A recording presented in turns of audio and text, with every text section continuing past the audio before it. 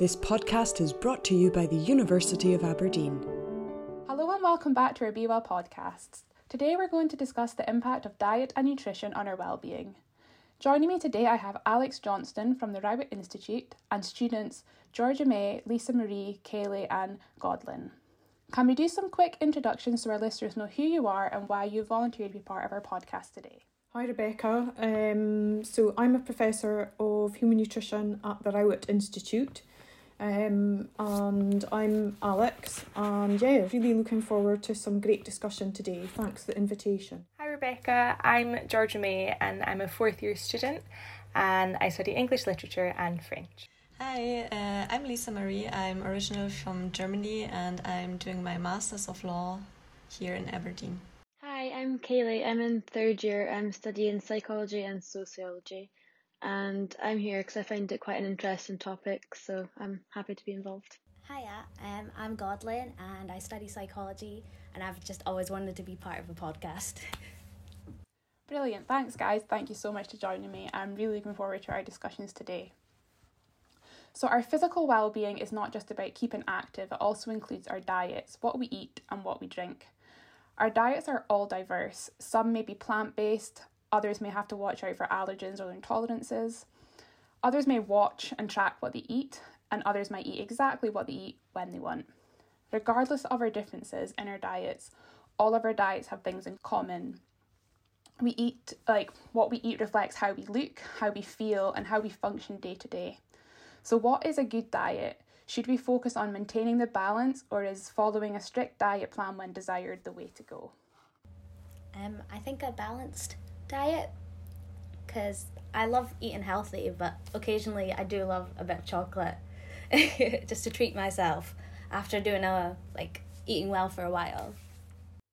I think a lot of my friends could maybe describe me as like a serial dieter from when I was younger. When I say younger, I mean like just after going to uni, because I was never actually focused on diet in terms of nutrition. It was more just what I would want to eat, and it was never really unhealthy, but I would always like to try new kind of fad crash diets that were out.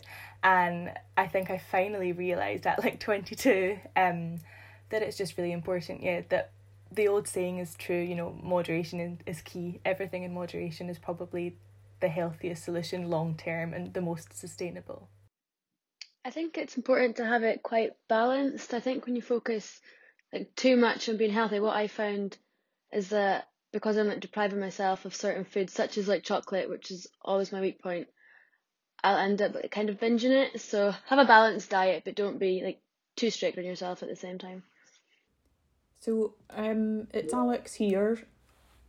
What I would like to say is that I think a balanced diet is really important, because not only does it keep our body healthy, but can help us feel our best too. And I think it's important to remember that not one single food contains all the nutrients that they require for a healthy diet. And that's why we've got something like the Eat Well guide that gives us advice as to what we should be eating, which is a range of fruit and vegetables, starchy products, dairy, proteins and fats and oils, and then keeping the sort of high energy sugar and sweet treats as treats, and then last but not least just remembering about hydration. So I think that somebody said there that moderation was important, and I think that's quite right. So we don't really, as nutritionists, classify foods as good foods or bad foods. We think about a range of foods that can contribute towards a healthy diet. I think it can really differ for people, because I feel like when you enter the state when you find really, I would say, food freedom, where you just know what works for you, what your body needs, how you nourish your body, it's really freeing. But I personally know a lot of people, myself included, who went through phases following certain diets, because I worked in the fitness industry for 6 years. But since I'm not working anymore, I feel like there's literally a weight lifted off my shoulders, because now I don't need to look a certain way at a certain time. but I can just eat how I feel my best and look how I want to look right now. So I really think that's the kind of freedom that we all should try for. Yeah, I completely agree with what you guys say, and I'm definitely a firm believer in balance, because like you say, if you're starving yourself of the food that you really enjoy, like your their treats, then you are going to like go on a binge. And I've been guilty of doing that myself, trying to be really strict and maybe watch my weight.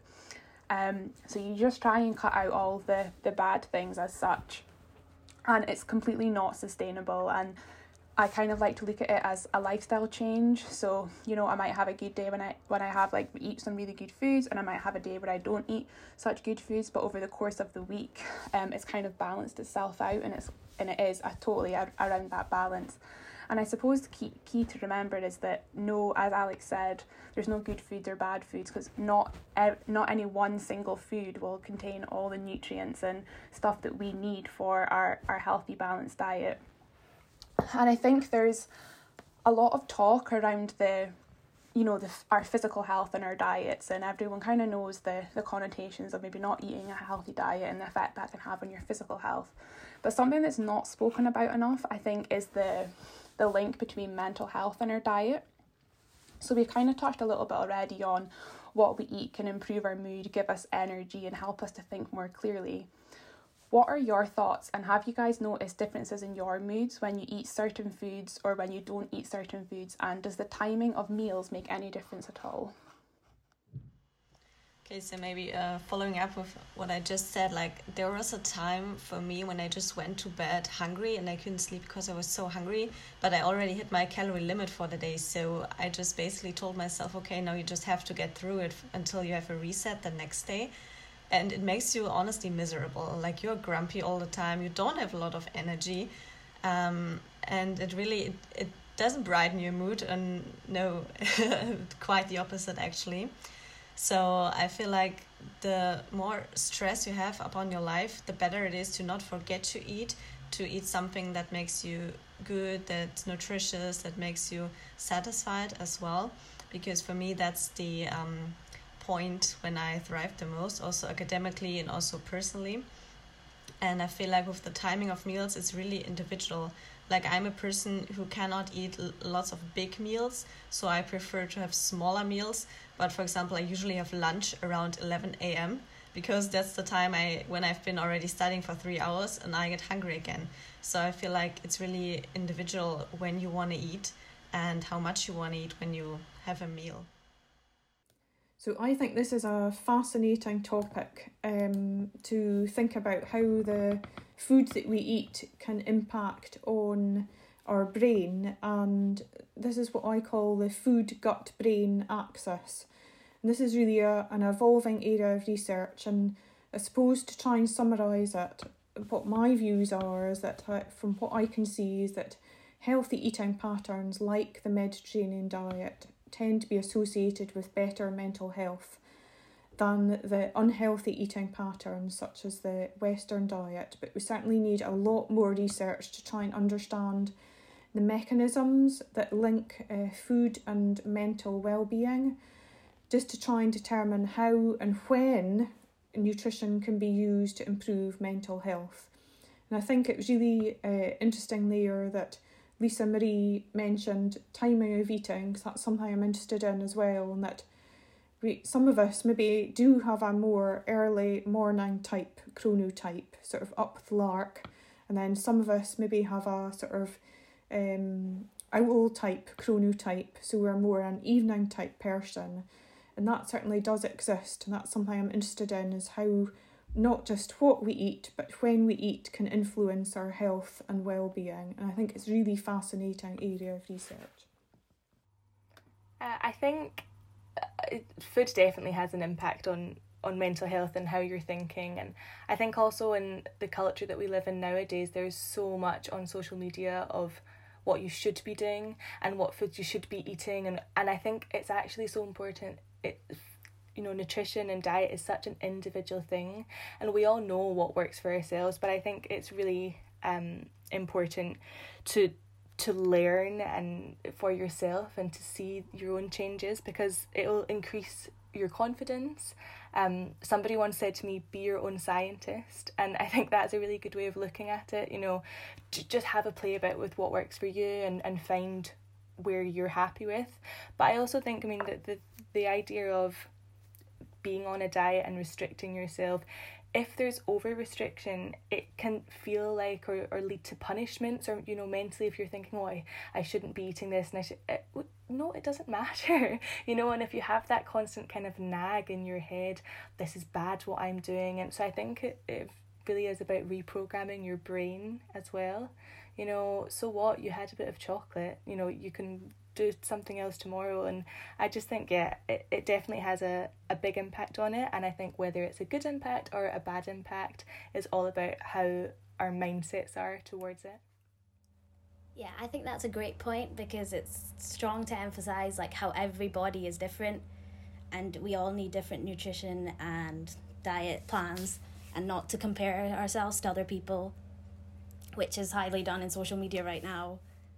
I definitely think the like timing of meals I've noticed is like more important as well. I think that when it reaches like a certain point at night, like I've got a tendency to get quite hungry, and I'll tend to think of like maybe say crisps or chocolate, which isn't obviously the best maybe at that time of night, but sometimes you do enjoy. But I've noticed that at that time when I'm eating that things soon after, I kind of feel like worse for it. So some nights I will enjoy it and I'll indulge, but others I do try to not as much, at least, just for the time of it really more than anything.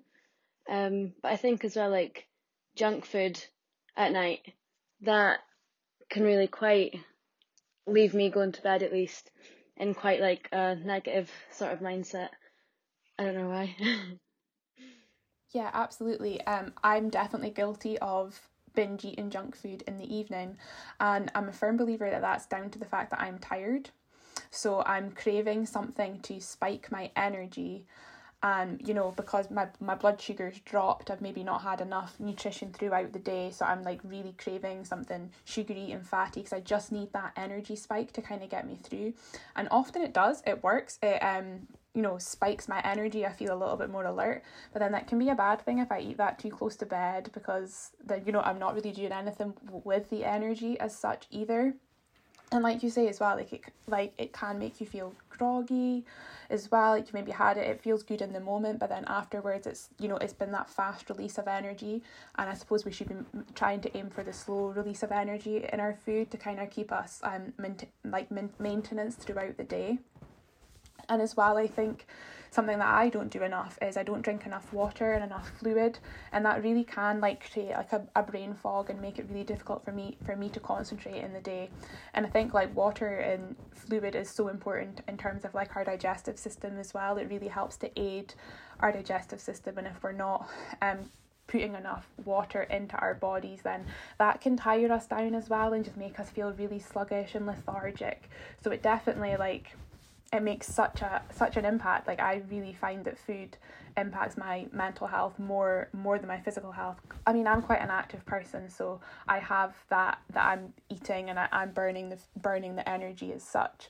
But I do notice a difference when I make a cautious effort to try and get like even like some parts of my 5 a day. Like I'm not going to get my 5 a day every day. I'm not a huge lover of fruit and veg, but even if I just try and have like one extra bit, like just the fibre makes such a difference to my well-being and body.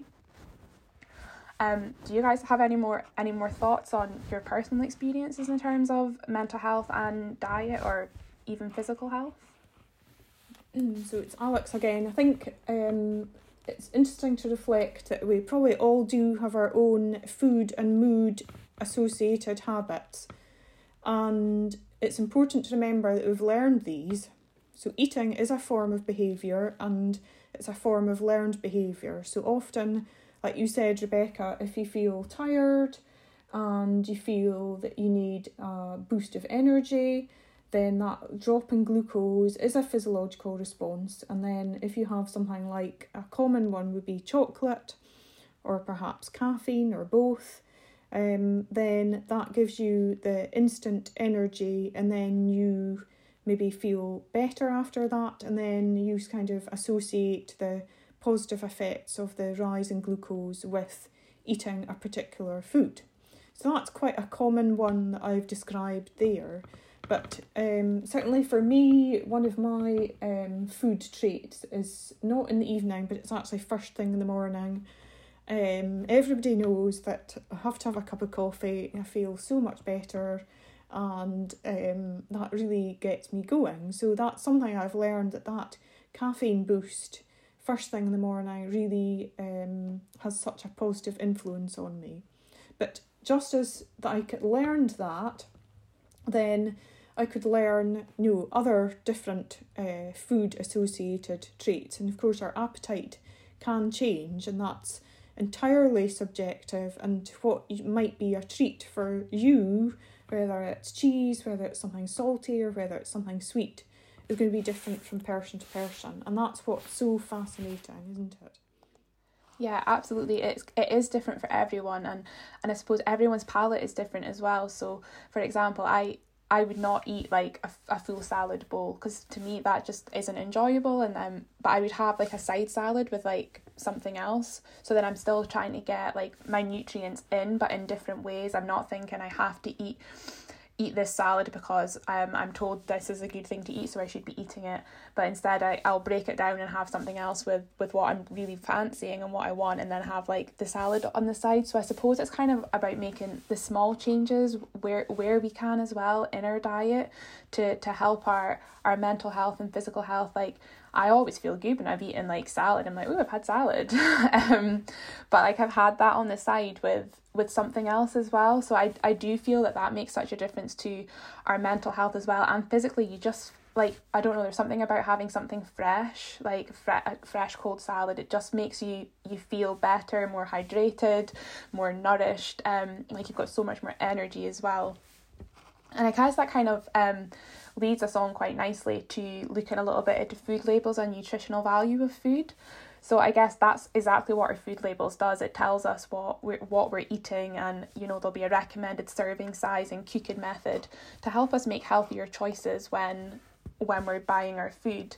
So in the UK, we follow a traffic light system. So for example, if you see like a green label on your food, it'll mean that the food is low in either fat, salt and saturated fats. It's low in that, so it's probably a healthier choice. Then you have amber, which would go into medium, which means that's fine as part of your balanced diet. And then if you see red, then it's maybe to try not to have that so often in your diet. So is food nutritional label something that you guys consider when you're shopping, or are you purely driven by the price of food? I think food labels are definitely like beneficial in the sense of maintaining a healthy diet, knowing exactly what is in the food that you're buying and eating. But in saying that as well, I think it can be quite like self-damaging, because I think that depending on how you see your own self-image, you can look more closely at that and take a much more negative stance from it. So I think they're beneficial to an extent, and they should be looked at, but differently to how they are. I absolutely 100% what you're agreeing there with, Kaylee. It's such a fine balance of being aware and knowing what you're putting into your body, but not becoming obsessive over it as well, and that it's all part of the balanced diet. So I think that the traffic light system certainly tries to aid that it's okay to have some bits of red in it, but maybe try not to have all of the lights red at the bottom. Certainly for me, I do look at food labels, but that's because I have an allergy. So I have celiac disease, so I can't eat gluten. So I generally look at the back for the ingredients rather than at the front. So I am quite aware of what's going into my body. I guess I have to be because I have an allergy, but then there is that risk that I'll be looking too much into that and could become a little bit obsessive with it, and that's what you don't want. It is about having, again, I keep saying the word balance, but it is about having that informed knowledge to make that decision what you're putting into that body, but then into your own body, but then not. Yeah, I think you get what I mean. It's Alex again. So I think you mentioned serving size. I think it's worth flagging up that that's just what's recommended by the manufacturer, and often we just completely ignore that, don't we? We use our own portion size. If you think about when we're pouring cereal, we don't usually stand with a set of scales and the plate on the scales to measure the exact serving size. So it's important to remember that some of us will eat less and some of us will eat more than the serving size. And I think that a lot of foods actually don't have traffic lights, because we've been talking about fibre and a lot of processed foods will have the traffic lights, but actually, our fruit and vegetables don't have traffic lights on. So and it's sometimes confusing to know what would count as a portion size towards sort of our 5 a day. So yes, it can be quite confusing for people who are not aware of what the traffic light system is trying to do. Yes, it can be quite challenging. I think if you know how to handle the traffic light system, it can be quite helpful. And this is coming from somebody whose home country doesn't have an traffic light system. We are still debating about introducing one. And what I also recognized here in the UK, that you have those declaration like suitable for vegetarian, suitable for vegan. And we don't have this in Germany. Like, we have a little symbol for it, but not always. And it's quite hard, actually, if you're like me, also following like a more plant-based diet. You always read everything on the back. So I really appreciate this stated on products. But also what Alex mentioned is that the portion sizes are just like recommendations from somewhere. And also it's hard to have two products that you want to compare if the portion size maybe is different. So what I do, I prefer to look at the per 100 gram score on the bag if I really want to compare something for any reasons. But I feel like it's a good attempt made with the Ample system, but certainly there has to be more education done for people really to work with it properly. Yeah, I agree with what Lisa Marie is saying. Like, I have started following a vegan diet, so being able to read food labels and all the information is really useful. But also I mean there's so many free apps out there, but I've been using MyFitnessPal, which is another way to, I sometimes use it to track. I don't track all the time, it just depends what I'm doing, how I'm feeling. But I think MyFitnessPal is useful because you can alter it more to your needs. So, if you haven't followed the serving size, or if you've had more or less or a little bit of it and having something else, it's really interesting to see the values, the nutritional values. And I don't track my calories, but if I am tracking, I'll track my macros. So my macronutrients, which is proteins, carbs and fats. And because I have transitioned into a vegan lifestyle, I want to make sure that I'm still getting my plant-based proteins, and so it is really useful for me to just be able to see what I've had, what I still can have. So I try and use it to my benefit, and I just think it is about how you approach it with the right mindset. Yeah, I would have to agree. I do like MyFitnessPal. I use it kind of on and off as well, kind of depending on my mood and what my goals are, but it's very useful, I think, to have a broad understanding of what you're putting into your body as well, because then that will correlate to maybe the energy you want to expend. Like, if you're like, I exercise every day probably for about half an hour to an hour, so then I would need to take more food into my body than maybe what someone would who is sitting down all day and not exercising. But again, it is striking that balance as well and not becoming obsessive with the diet or the exercise. So I've used MyFitnessPal to get an understanding of what I generally eat. I generally eat the same sort of food, so I kind of have a good understanding now of the nutrients value of the food that I do eat, but that's why I don't need to track it all the time. I've got that broad understanding from using that app, that I now don't rely on it or use it all the time. And I think like one of the most important things for me in my gluten-free diet is it can be quite expensive, and some of the vegan stuff can be expensive as well. So I wonder, well, I'm sure we all would like to save some money. So do you guys have any tips that we can share with our listeners on how to eat well for less? I'm currently back at my family home in Glasgow, so I actually haven't been thinking as much about saving. But when I am living in Aberdeen, I always try to plan my meals in advance before I go shopping, so I can plan what I'm having, but then also it means when I write my list, it corresponds with the meals, and I'm less likely to buy rubbish that I don't need.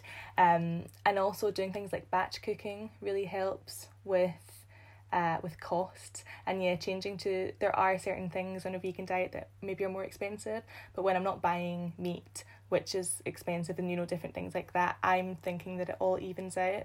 But definitely there are ways to manage it. And I also feel like this might sound really crazy to some people, but if you shop in different places, I've kept my receipts, and you can compare, this is this much here, and it's such a student lifestyle, but it has worked out, and it's interesting. So sometimes I'll just know, that yogurt's more expensive in Tesco, or I'll go to Morrison's for that, and it's all just like experimenting.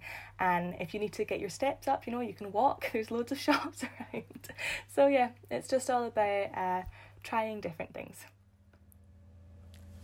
I'm staying in Aberdeen because I have to work, so I can't go back home. And so I've been trying to cook more, and because of lockdown I have a small cheeky TikTok addiction. So I found like someone who does student meals, and then they give you like easy plans of like shopping lists and everything, and it's cheap as well. It tells you how much it adds up to, which is perfect, and it's not time consuming either, so it's great, and that's what I do. So I agree with Godlin, actually. I was going to say food waste is such a hot topic just now, isn't it? To try and move to more towards a healthy and sustainable diet, not just at an individual level, but sort of from a sort of planetary point of view, in terms of having using our resources in an appropriate way. And we know that there's a lot of waste of fruit and vegetables and bread, for example. So I think Georgia May said about having a shopping list. And I think that's really important, to try and think about planning meals in advance and making sure you've bought the right amount of food to make the recipes that you're going to be planning to eat. So these are great tips. I enjoy listening to them. I really enjoy cooking, and I also enjoy the tip about batch cooking. So for example, soup is a favourite of mine. So yes, this is great. Yeah, so I think nobody really likes to hear it, but I found that here in the UK, fresh fruit and vegetables are quite inexpensive, actually. Way cheaper than getting frozen meals or anything. So like cooking at home and using fresh ingredients, and maybe cooking for 2 days to make a larger portion is a really good tip. And also like not relying always on branded products. For example, if you have a house brand, it's basically the same. Sometimes it's made in the same manufacturer than the branded product. And what I did when I was living with my boyfriend for my undergrad, we always put at the beginning of the month a certain budget that we wanted to spend on food together. So if one of us went shopping, we used that money, and then we had to like see that it's holding us through the whole month, And of course it doesn't work out the first month or the second, but then you kind of get a grip how much money you need, what is maybe too expensive to buy with every food shop. So like set yourself a budget and try out what you really spend for a week, or what you need to spend, is a good tip that worked for me. Yeah, I think it's really important to try and have like a budget, because although sometimes you can maybe find yourself spending quite a lot on food, or at least I can, it's important to kind of remember as well that you shouldn't really be spending an excessive amount on food. And I think, like, I really agree with what Georgia May said about cooking in batches. Depending on what you're cooking, some things I think you can cook in larger quantities, and you can even just keep it, say, for the next day, or you could even freeze. And I've noticed that is like a really good way for myself to save money.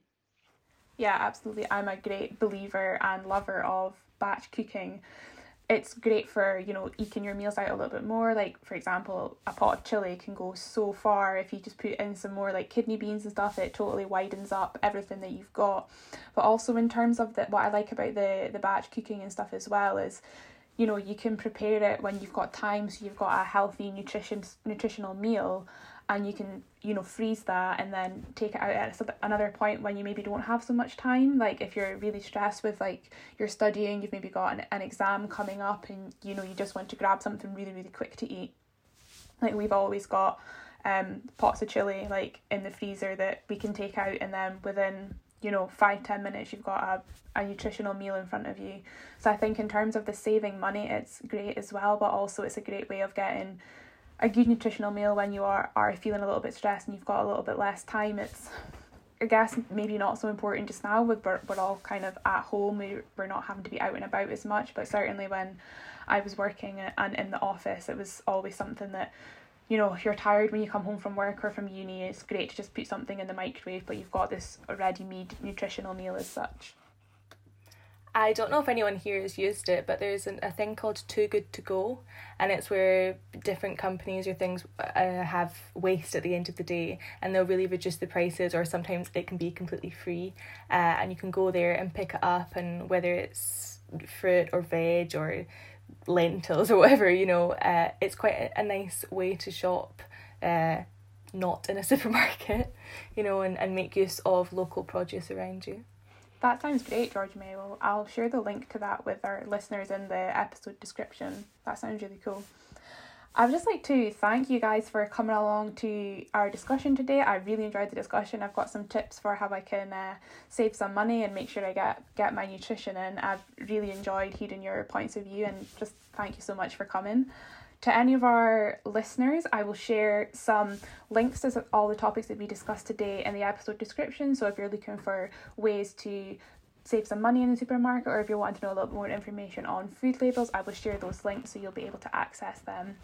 And finally, thank you to you, our listeners, for listening in today. I hope you've enjoyed the episode. Take care, and I'll see you next time.